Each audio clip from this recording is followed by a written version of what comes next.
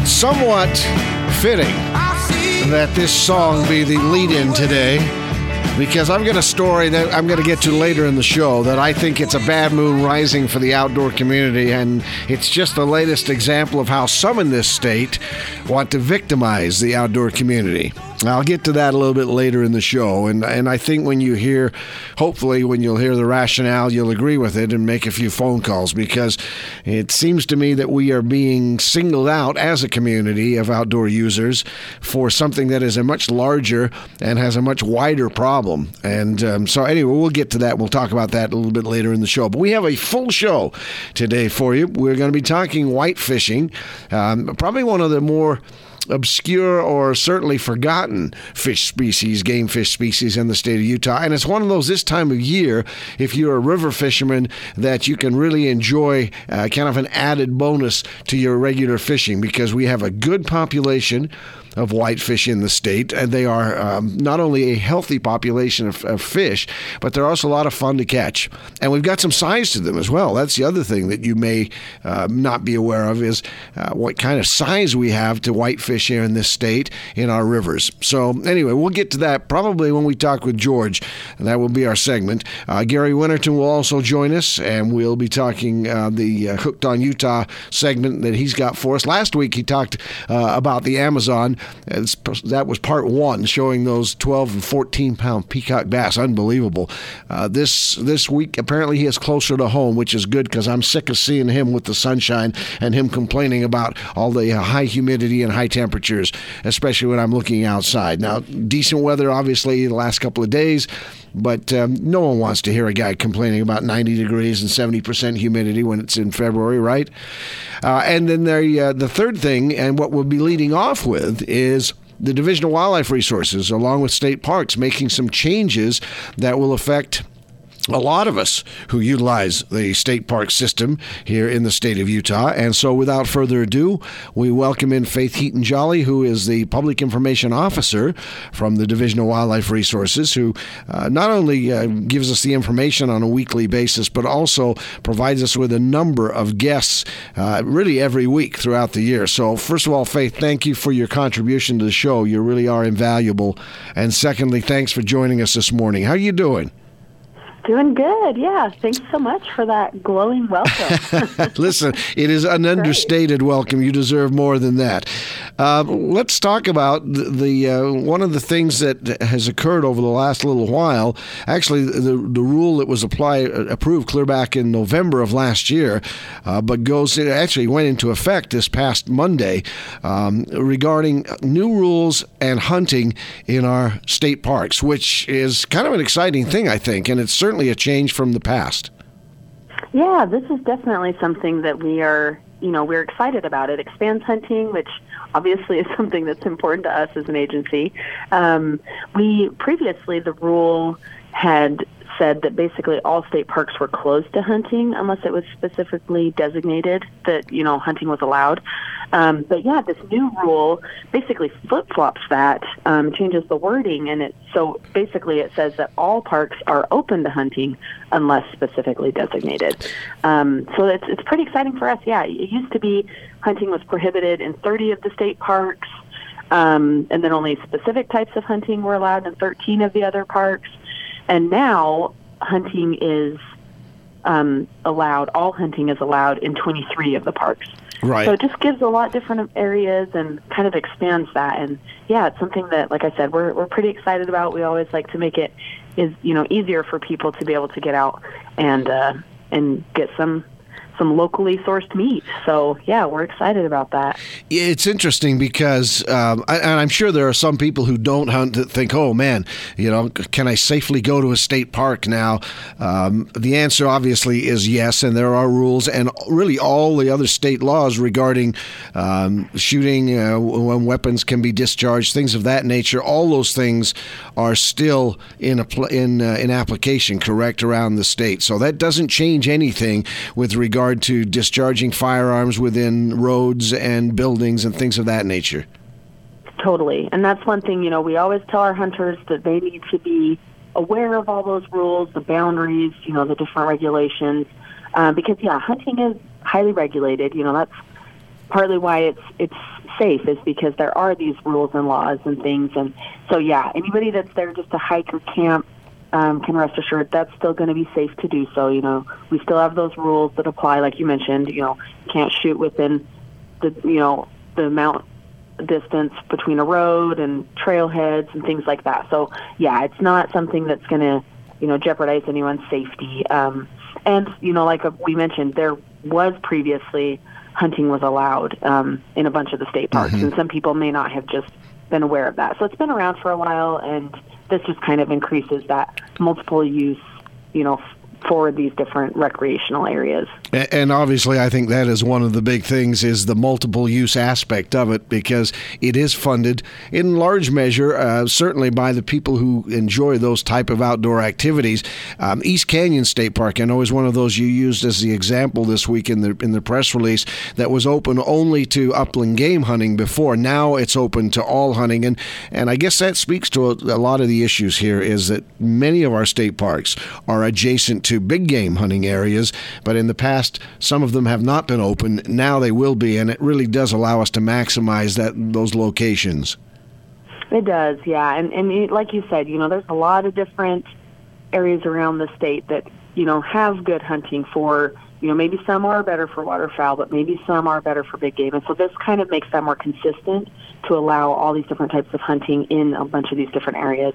And this was initially proposed because last year when Echo became a state park, we realized hunting had previously been allowed in that area before it was a state park.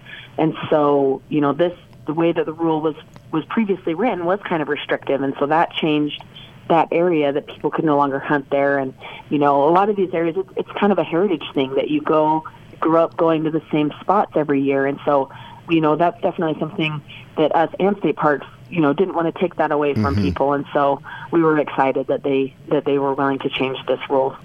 I'm looking at the 15 parks that are not going to allow hunting, and really they're pretty easy to see why. You've got Anasazi State Park Museum, which of course is down in the southern area of the state. You've got the Camp Floyd Museum out west of Lehigh. I mean, these are areas, the Flight Park State recreation area, pointed them out. I mean, they're areas that are so obviously you would not want to do it.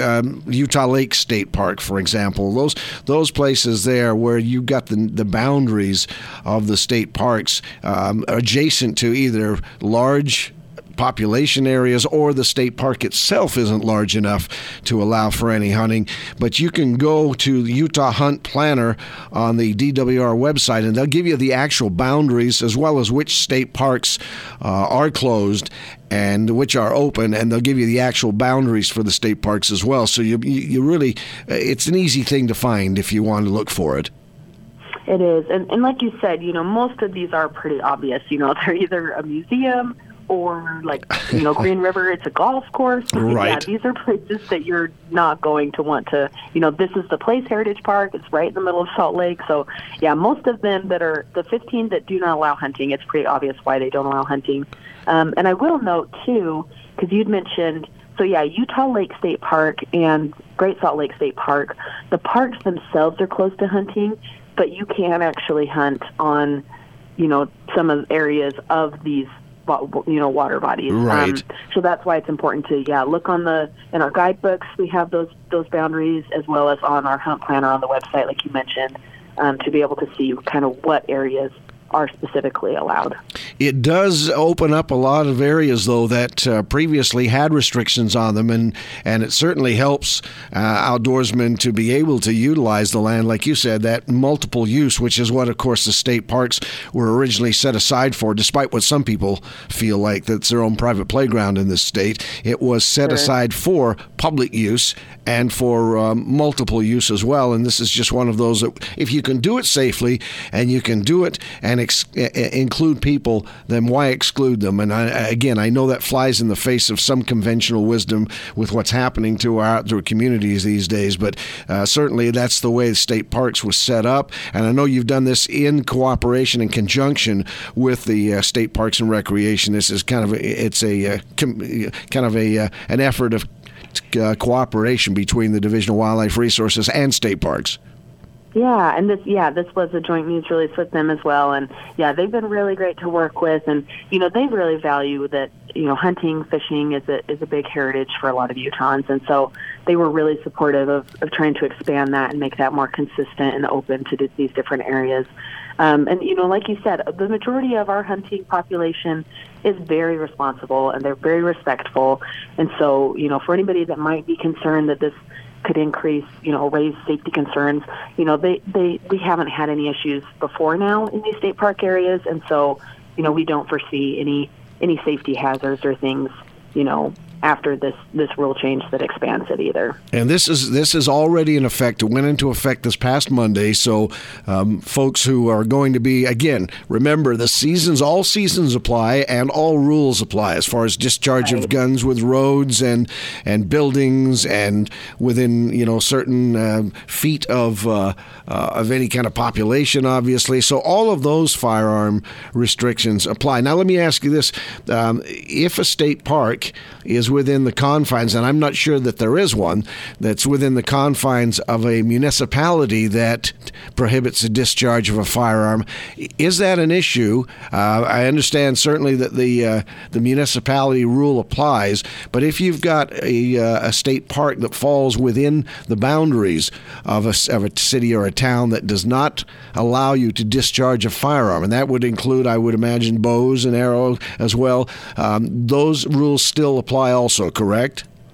They do, yep. So even though maybe we allow hunting in that area, if it's a state park or, whatever, those city municipality ordinances still apply. Okay. Yep. So you could be cited for firing a firearm, while hunting in that area. So that's why we kind of specify, we want to make sure that people are still adhering to those county and city ordinances. Right. And those, state and federal laws will still apply even if, we've designated that hunting is allowed in that area. And I don't know that there is one of those, other than those 15 state parks where it's still disallowed. I don't know whether we have a state park, frankly, that falls within a municipal boundary that would preclude that. I guess probably not. Otherwise, it wouldn't have been included as a state park that allows hunting. I would think not, but again, it probably pays to check and find out which ones have a local municipality that would have a rule for that. But it certainly seems to simplify things and, again, expands our number of public lands that are available to all segments of the public. So I think, again, it's just another example of where we're starting to make some inroads, and it's great. Unfortunately, I've got a story later in the show that maybe is not so good, and we'll deal with that in the last segment of the show. But for this one, this certainly looks and sounds like it's a big improvement on where we were. So, Faith, thank you. Thanks for joining us. And, again, thanks for your weekly contributions to this program, finding guests and everything else, and story ideas from the Division of Wildlife Resources. I think it certainly enhances what we're able to do here on this program.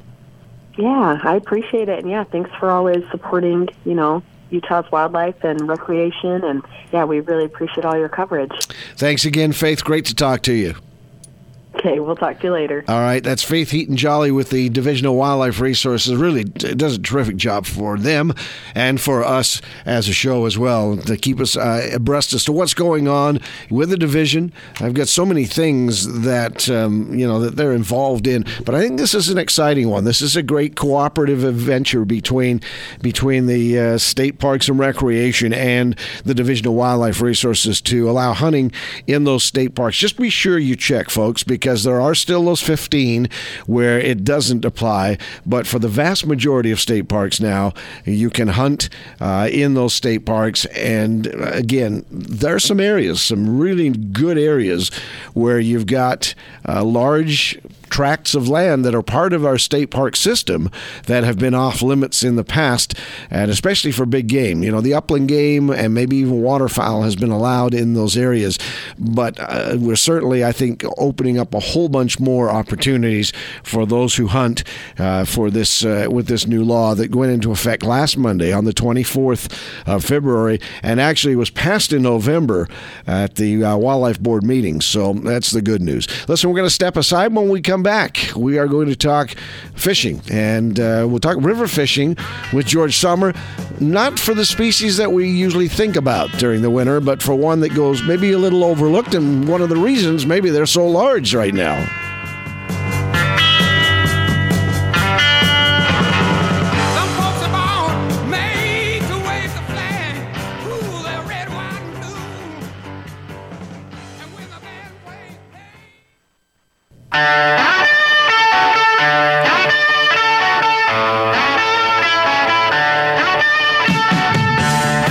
Back, everybody, on this Saturday morning. Boy, spring, it's starting to feel like it. I kind of hate to get too excited about it because you get your legs cut out from under you if in this state if you do in February. But, you know, technically we're getting there. I mean, we'll be 1st of March here soon. It's going to be, it's going to be one of those, let's hope that we get that spring that we typically get, because we're certainly in great shape with the water. So we can all pray for some sunshine, you know, maybe only the snowmobilers and maybe the folks that are looking at the hard water fishing are the ones that are going to be a little bit upset by it. But I think for the rest of us, we could probably do with a nice dose of sunshine and be okay with that. So anyway, welcome back, everybody. Let's go to George, because it's that time of the show when we bring in George Sommer for his weekly fishing report. And we talked a little bit, George, over the last couple of weeks, especially off the air, you and I, about devoting a segment maybe to the whitefish, that kind of forgotten species that gets some pressure in the winter months, but on the rivers you can get them, and boy, there's some size to them. And then we've got some lakes that have whitefish too that don't get a whole bunch of publicity. So I asked you if you would be the man to talk about whitefish, and you, I don't know if you gladly accepted the assignment, but you did accept the assignment a couple of weeks ago. So thank you for that, and let's talk whitefish. Okay, so we'll start with mountain whitefish, which are typically found in our streams, and probably one of the best places to catch those is the Weaver River. And the key thing there, it's usually going to be nymphs at this time of year. And I'm not an expert, so I'll throw that out there right now. But when I've caught them, I've used small nymphs under a strike indicator. And the key thing with whitefish, and this is what we've talked about before, is don't leave fish to find fish. So if you catch a whitefish in a hole, guess what? You're going to catch a bunch more of them in that same hole. I know one guy who he's a vacuum cleaner when it comes to fly fishing, and he's caught as many as 40 and 50 whitefish out of the same hole. Wow. So and that's what makes them fun, you know, at this time of year, because when I go fishing, fishing's great, but catching's great, even better. So that's what I'm looking for. Whitefish are going to give you that catching thing when you find those fish and you find the right fly or nymph that's going to work on them. And you're going to catch a bunch of them, and there are some dandies. I've caught whitefish up to 3 pounds, that'll stretch your string. Yeah, and I think that's, you know, as I mentioned, that's one of the reasons maybe they grow so big. No one. People do target them, but most of them, to me, it seems, are caught accidentally by fishermen nymphing for rainbows or brown trout or whatever. Most of them are not targeted. If you do target whitefish, and there are some crossovers, obviously, from a water column standpoint in the ecosystem, but there are also some areas where whitefish are more prone to be than some of our other species. Yeah, and you know, typically at this time of year, you're going to find them in a what we call a hole, and that's where I'm going to target them. Now the challenge becoming, are you going to find them at the head of the hole or the tail of the hole or in the middle? And that's you know, when you're on the water, kind of when you find that first one. Guess what? It's going to be the same probably throughout you go find a hole that's got these features, and you're going to go to another one, make sure it has the same features. They're going to be in the same place. And again, like I said, I'm not an expert. I typically catch them as a side benefit of fishing for other things, but I've got some dandies doing it, and they are a lot of fun. They're a good winter keep your reflexes going type of program. Yeah, they're a very good fighting fish too. For their size, and they've got size, so the combination is pretty impressive for both of them. We talk about catching them with nymphs. Let's talk about their diet a little bit. Obviously, the fact that you catch them nymphing means that they're eating a lot of those microorganisms and smaller bugs and things like that. They've got a smaller mouth than the trout, so they're a little bit. It is more difficult for them for prey. They've got to eat smaller, and you've got to think smaller when you go after them. But it doesn't mean that you won't catch some occasionally on lures or on something that you might think of more as a bait for a brown trout or something of that nature. Yeah, exactly. Well, and depending on what's going on in a particular water body, you can catch them on an egg pattern, because a lot of times they're opportunists like everything else, but nymphs seem to be the best, and seems to be a little closer to the bottom, seems to work the best. And again, once you find them, you're going to catch a bunch of them if you keep at it. And that's the key thing is you go from fishing to catching, and then you have a killer day when that happens. Yeah, and also we should mention that where natural bait is legal, that's obviously good as well. If you want to use small redworms are good. Night crawlers are effective, but any bait, again, in a legal area for natural bait can often be very good as well for whitefish because they are opportunistic feeders. Yep. And so, it's a great winter opportunity. And you mentioned, because we're still on whitefish, we'll kind of transition into fishing whitefish in a lake. We've got some whitefish on at Bear Lake right now. It's the smaller ones that are going, but the other ones, the bigger ones, the Bonneville whitefish, are actually feeding on the eggs of the Bear Lake whitefish. So if you're out there targeting those, you can catch some of the bigger whitefish using an egg pattern. Salmon egg seems to be the best program right now. A little deeper, but everything's on them right now. Let's talk about the whitefish as table fare. What family are they? And they do have, they're a little bonier than the trout family, but they also, I think, got more flavor. I agree. I don't know what family they are. I should know that off the top of my head. But I don't know if they're a herring or I don't know. I mean, I have to confess the same. I'm like you. I don't know. But, I've always kind of thought they may have been part of the herring family, but that may be simply body shape and the fact that they're more bony. But they do taste good. They do. And that's what my grandpa used to call them, was freshwater herring. We always called them the herring of the stream. And, when I've done them, I've cooked them. I've actually cooked them like a trout, but I've taken the skin off and breaded them, and it is fantastic. They are really, really good to eat. It's a white flesh, the ones that I've eaten, and they are, if it wasn't for so many bones, I would prefer those over trout. Trout have a lot of bones too, but whitefish are a little more bony. And then, I know a lot of people will smoke them, and they're good that way as well. But I've always breaded them and cooked them in a frying pan and just been extremely pleased with them. I think it's one of those fish, again, that is really underutilized, and obviously it's all natural reproduction. I mean, the ecosystem tells us that this is a good fit for these fish, especially in the streams, and they've been there, I assume, for a long, long time. I don't know that they were ever stocked in this state, but or whether they are native or not. I've got to confess, I don't know. I just know they're a lot of fun to catch. Well, and I'm pretty sure they're native. Both the ones in Bear Lake and then the ones in the streams, the mountain whitefish, are all native. And ever since I was a little kid, we've caught whitefish. Because I used to fish the Weber a lot, and it was always an incidental fishing for something else. But they've been around as long as I can remember. My grandpa always called them freshwater herring. Yeah. And so I know he caught a bunch of them and ate them as well. So they've been here for a long time. And you're right. I don't know that they've ever stocked whitefish. They're just always there, and I think they're a good indication that things are working.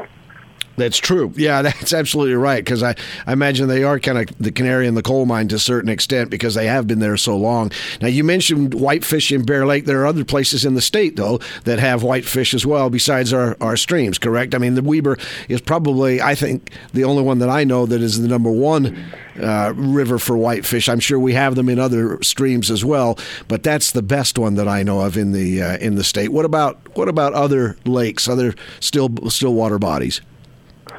Bear Lake's the only one I'm aware of, but that's the only one I've ever talked to people or been up and seen whitefish. So they could be somewhere else, but I have no idea, And that's on me. That's bad on me because, again, it's like you said earlier. It's a sport fish that nobody really goes and targets, and I'm guilty of it as well. Yeah, we probably all could expand our fishing horizons a little bit by actively going out and one gearing up for them, whether that's fly fishing or you can use a spinning rod, especially with a worm pattern on it. I'm not talking natural. I'm talking like a San Juan worm or something like that, or the egg patterns. You could fish them on spinning gear just as readily as on a fly. If you're not a fly fisherman, don't feel that you have to be a fly fisherman in order to get whitefish.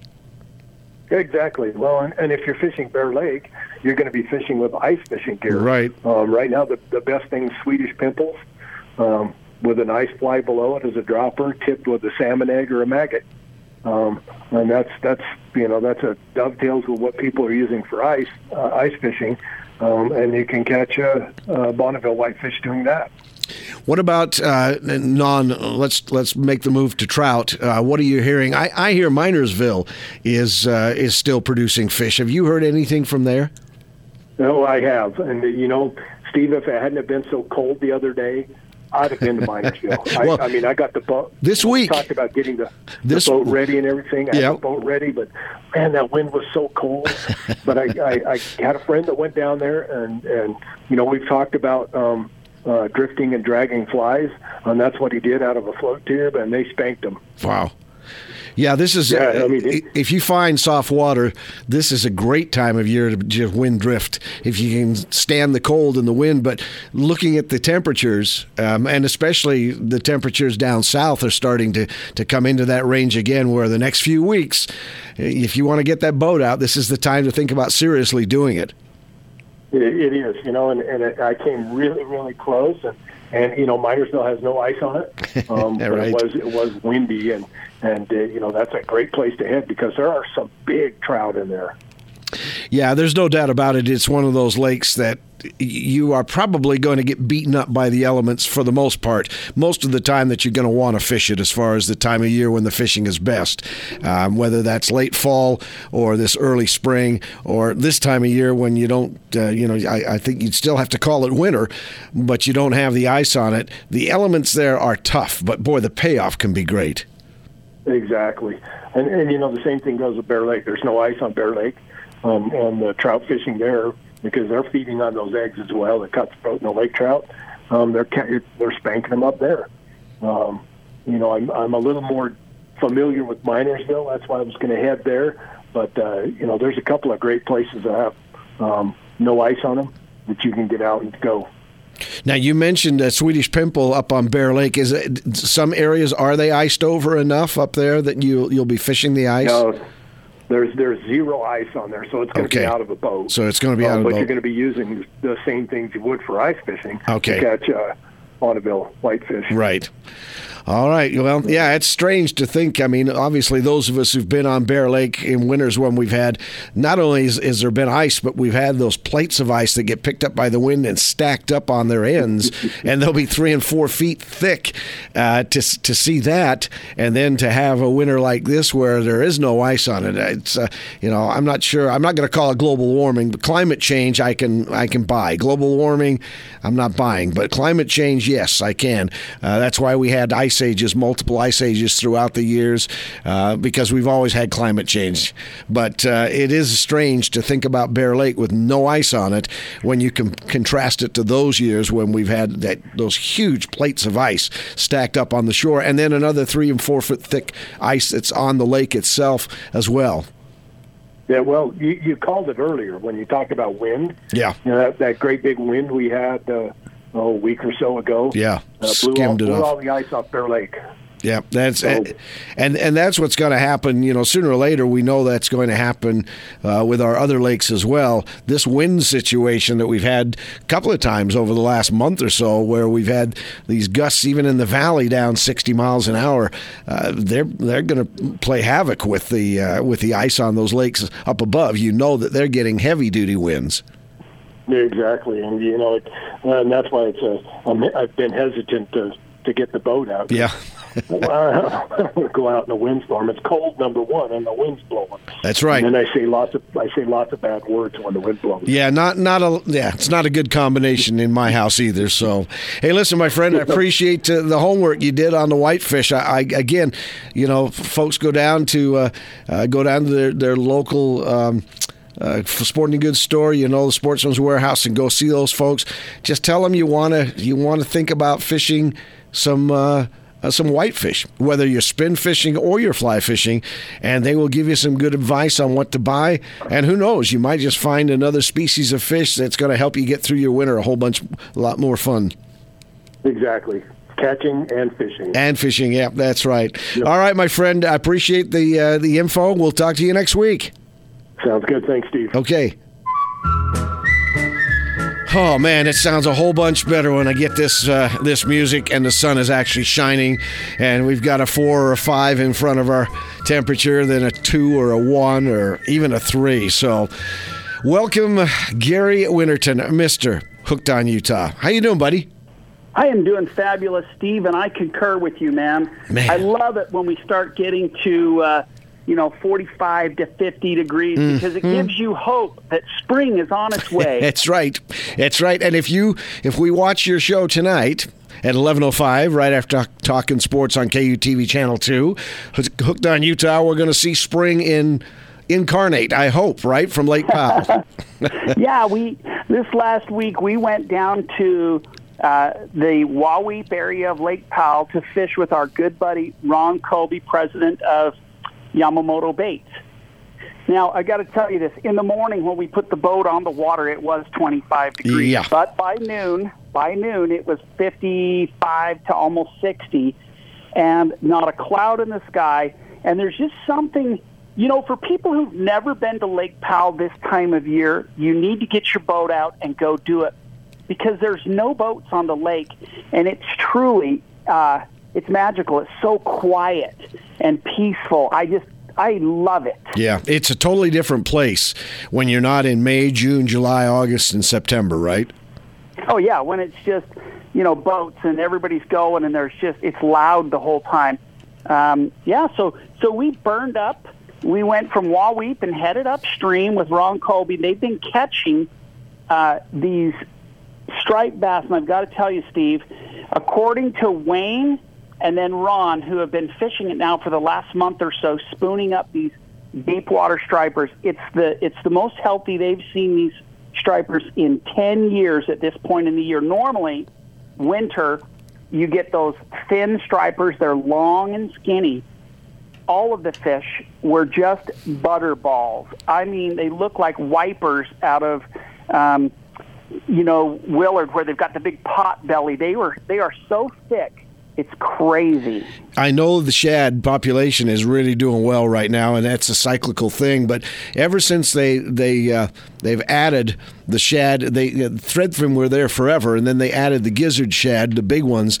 And ever since then, it's certainly seemed to stabilize because that threadfin population is really cyclical. But the gizzard shad that provides the bigger fish, the bigger food, has just really changed the way those fish are shaped, and I think that's great. What a terrific commentary on what's happened there. And Wayne Gustavson was the guy who was really responsible for doing that. People said he was crazy, and you could not put stripers in Lake Powell and have them survive and propagate. And he said, yes, you can, and obviously he was right.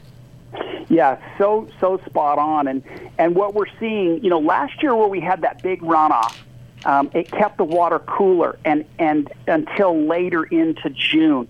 And here's what happens. Those threadfin and the gizzard shad will continue to spawn all the way up until the water gets to gets too warm for them. So you can get, up to 6, spawning cycles from these shad.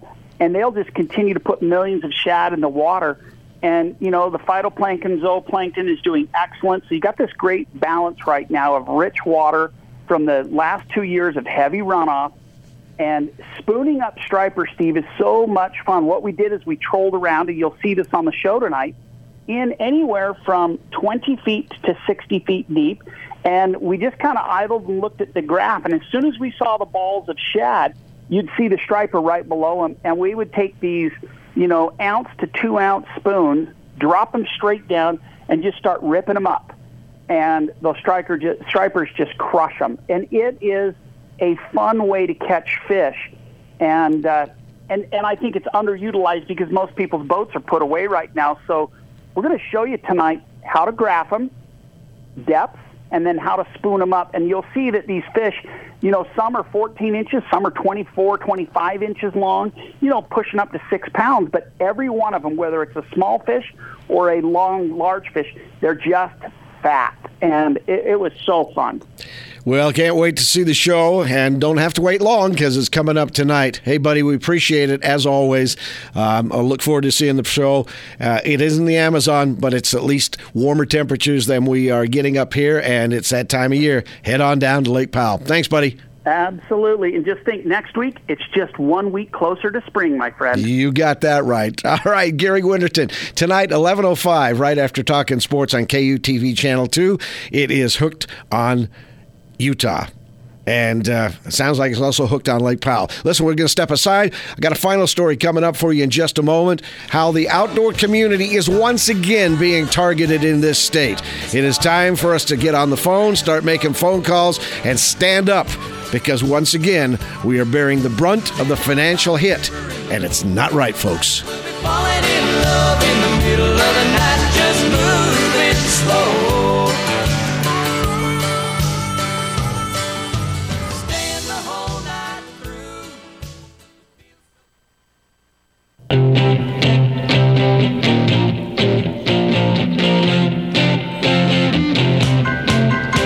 Welcome back, everybody. Final segment of our Inside the Outdoors on this Saturday morning. And, boy, just get that little feeling that maybe spring is in the air, don't you? Now, I recognize we're probably going to get dumped on sometime in March with our snow. But at least, I think we're a couple of weeks away officially from spring from a meteorological standpoint. But it's starting to feel that way. I know there's some golf courses that are starting to open. Probably not for carts on some of them. You're walking on some, but I don't know. It's around the corner, and it's starting to feel like maybe, just maybe, we're going to be okay. So I don't know about you, but yeah, I am excited about it, and I'm thinking that we might. We just might be okay, and our situation could change here in the next week or so. I recognize that, but hey, let's enjoy it while we can. All right, to the story that I mentioned off the top of this program, to me, this is just another example of how the state of Utah, or at least certain members of the state of Utah, have targeted the outdoor community, and unfairly so, by the way. This was HB 197 in the state legislature, sponsored by Carrie Ann Lisenby. And here's in round terms, here's what the bill would do. People who are not up to date on their child support payments would be prohibited from getting a permit, a hunting or fishing license in the state of Utah. Okay, so anyone who owes $2,500 or more in child support, if this bill passes, would be prohibited from getting legal opportunity to hunt and fish in the state of Utah. Now, at face value, you might say, hey, listen, those deadbeats, they really deserve to get pulled up short. And I agree in principle. I just disagree with the methodology.